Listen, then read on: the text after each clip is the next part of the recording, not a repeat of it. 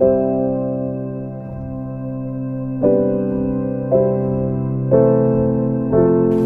you know, in a couple of days, the church will begin Lent with Ash Wednesday. And I know that on Ash Wednesday, there will be many people streaming into churches. Many who practically never go into church. Many even not Catholics. Buddhists. People who are not even Christian. Many of them heard about the ashes. There's a certain appeal to getting those dirty ashes smeared over your head. We know we receive those burnt palms that were once green and beautiful, swaying in the wind against a beautiful sunset, silhouetted there on a beach somewhere. And now they become black and dirty. Just a little pile of ash. Fulton Sheen, he defines dirt as matter, but in the wrong place. Like if clay is in the garden, well, it's clay in the garden, that's good. It's clay. But if it's in the house, it's dirt. And we know that the church blesses this dirt to show that all things are created by God and all things are good, and they can actually become holy even if they're just dirt. God can bless that dirt.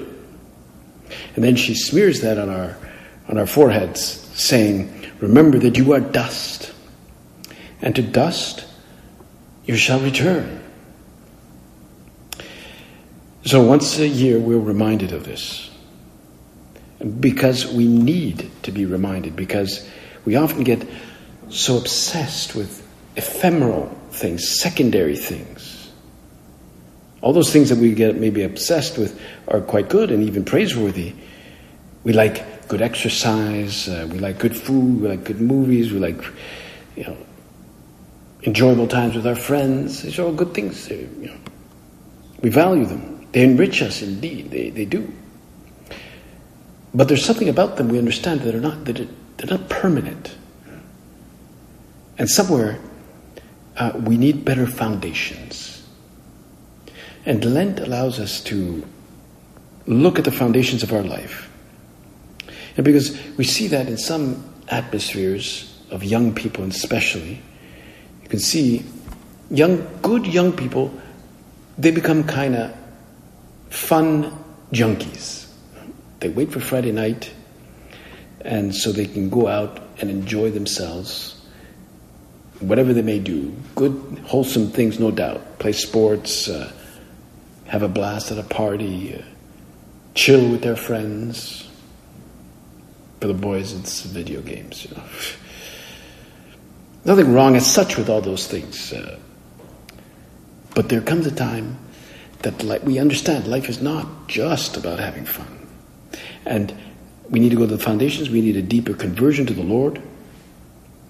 So they're not so addicted to the emotions of our life as the source of our joy, as the source of our excitement. Because we realize that when we focus too much on those emotions, we can become psychologically and spiritually rather fragile. Because as soon as they're not there, we can get down. And if often we are like these fun junkies, our whole moral code can become somewhat horizontal. We value what others say and think about us. We get wrapped up in the bro culture, right? The horizontal is when we value our friends, when we value our parents, we value the sort of environment.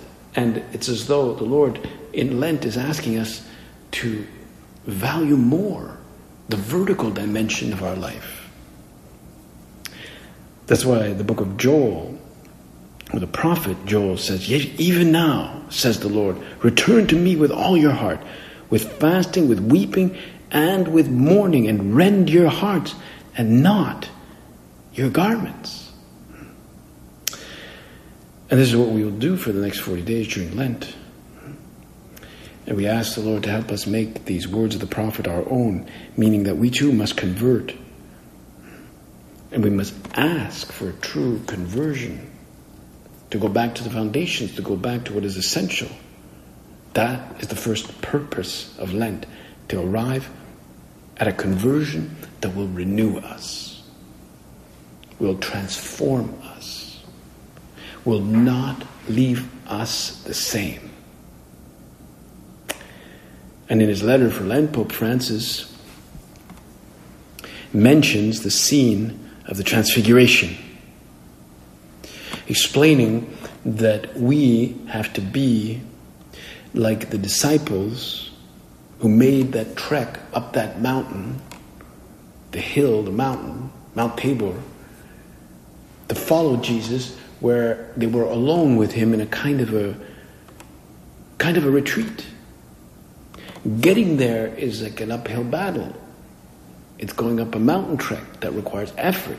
It requires sacrifice. It requires concentration. I heard of a priest who went to the Holy Land and they went up Mount Tabor, and he was exhausted when they came up there at the top. They needed something to eat.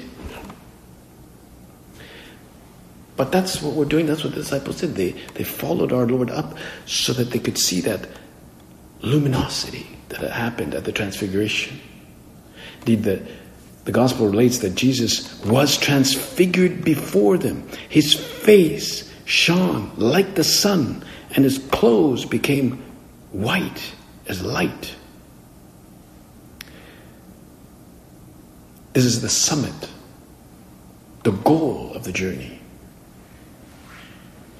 And at the end of their ascent, as they stand on the mountain heights with Jesus, the three disciples, Peter, James, and John, they're given this very unique grace of seeing Jesus in all his glory, resplendent with his supernatural light. That light didn't come from outside. It wasn't like a spotlight on him, but it radiated from the Lord himself. The divine beauty of this vision was completely beyond what they could imagine. It was incomparably greater than all the efforts that the disciples had made going up Mount Tabor. I mean, they made a lot of efforts. God bless them. But then the reward that they got was like infinitely greater. It did not matter all that effort that they made. They didn't need food. They just saw him. And for us, to see this beauty of Jesus, this transfigured beauty of Jesus in our life, we need to convert. Because sometimes we think too much of ourselves, we inflate ourselves too much.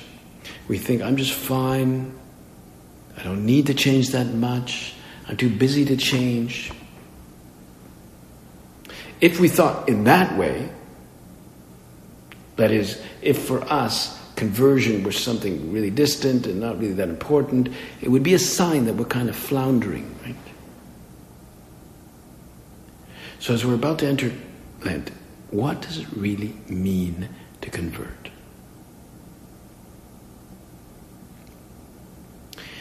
St. Josemaria said, Lent should suggest to us these basic questions. Am I advancing in my faithfulness to Christ? In my desire for holiness? In a generous apostle in my daily life? In my ordinary work? My callings? That's the question. Am I advancing? Right now, are you advancing? Am I going up that hill? And naturally, if we have to ask that question, it presupposes in some way that we're not advancing, or not enough. Maybe I should advance more quickly, more steadily in my faithfulness, in my deeper dreams for holiness, in my enthusiasm, my desire to become a saint, to ramp up my desire to experience the light of Jesus like that. Maybe I've just ended up in the jet stream, like floating above the atmosphere, just moving along, not really improving, rarely just making even an effort. Perhaps I've just become a fun junkie, just mainly doing things that are fun. So we ask the Lord now to help us really see how conversion really applies to us. Maybe we're not converts to the faith, like us. Maybe we didn't, start in another faith and convert, but we still need conversion. And Lent is the ideal opportunity. And it's not going to happen on its own. We can't just wait for it to happen. He's asking us to go up that mountain. But it is worthwhile. Because the view from the top is not just a beautiful landscape, a place to take a selfie, but the light-filled beauty of being in God's grace and having that as the primary focus of our life. A few years ago, Pope Benedict beatified Cardinal Newman in England, and in the homily he spoke about the conversion of Cardinal Newman, John Henry Newman, in the 19th century. And he explained how Newman, in his early youth, he had a kind of vision of life that was very similar to many of his contemporaries, that God, of course, existed, didn't doubt that, but God was like, he's out there. He's kind of vague. He's like a cloud out there. He's kind of out of his own reach. The only real thing was like the empirical, verifiable stuff in front of him, like the world in front of him, the here and now, those things that could be grasped, those things that could be calculated, those things that could be measured with evidence scientifically. That's what was really real. But in his conversion, Newman recognized that it's actually exactly the other way around. God in the soul, that is man's spiritual identity, that's what constitutes the genuinely real. That's what really counts. These are much more real than all those objects that can be grasped. That was the conversion that he experienced. He describes it as a Copernican revolution. What he had previously seen seemed unreal to him, God as kind of vague, and secondary, was now revealed to him as really, genuinely, the most decisive thing in his life. And this realization changed his life. It's like Nicholas Copernicus, this Polish mathematician and astronomer, he somehow figured out that it was the sun that was at the center of the universe.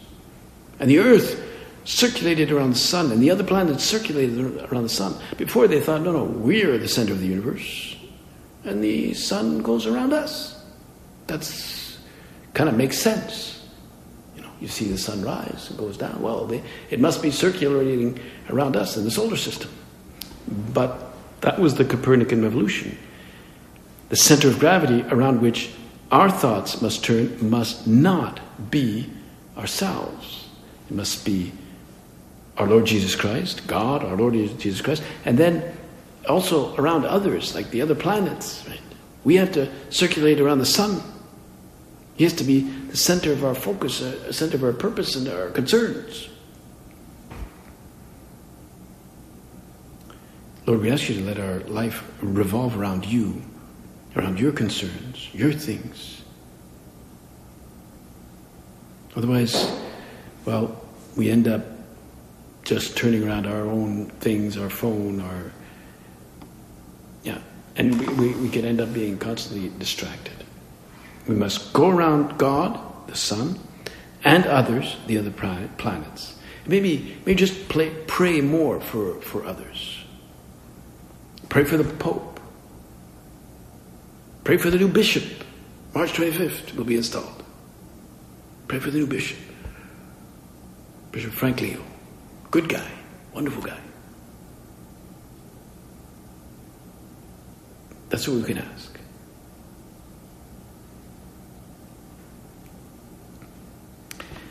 So Lent, we can do many things for that conversion. Maybe we can go through a media fast, a Facebook fast, Twitter fast or something, or YouTube fast.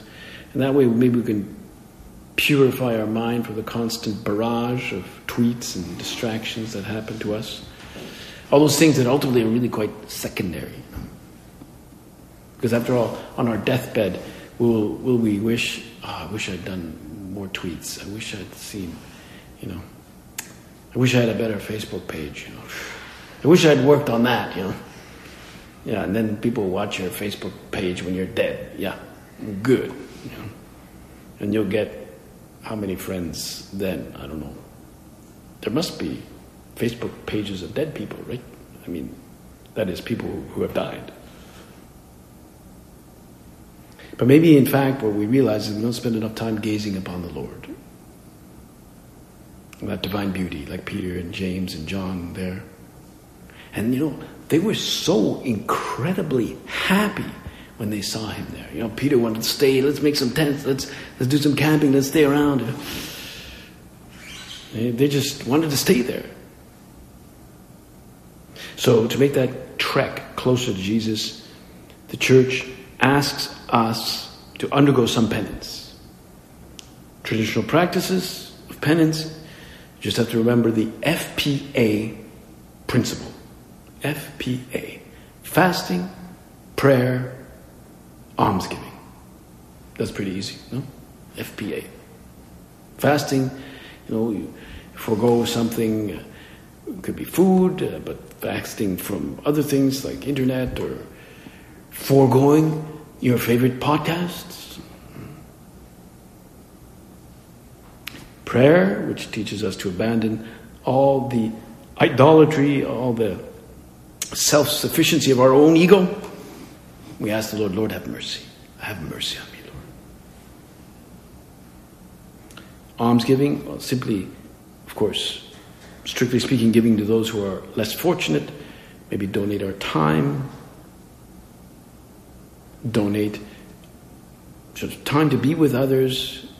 Give of our abilities, our money. Maybe because we're just too attached to things. The key is not to stay the same during Lent.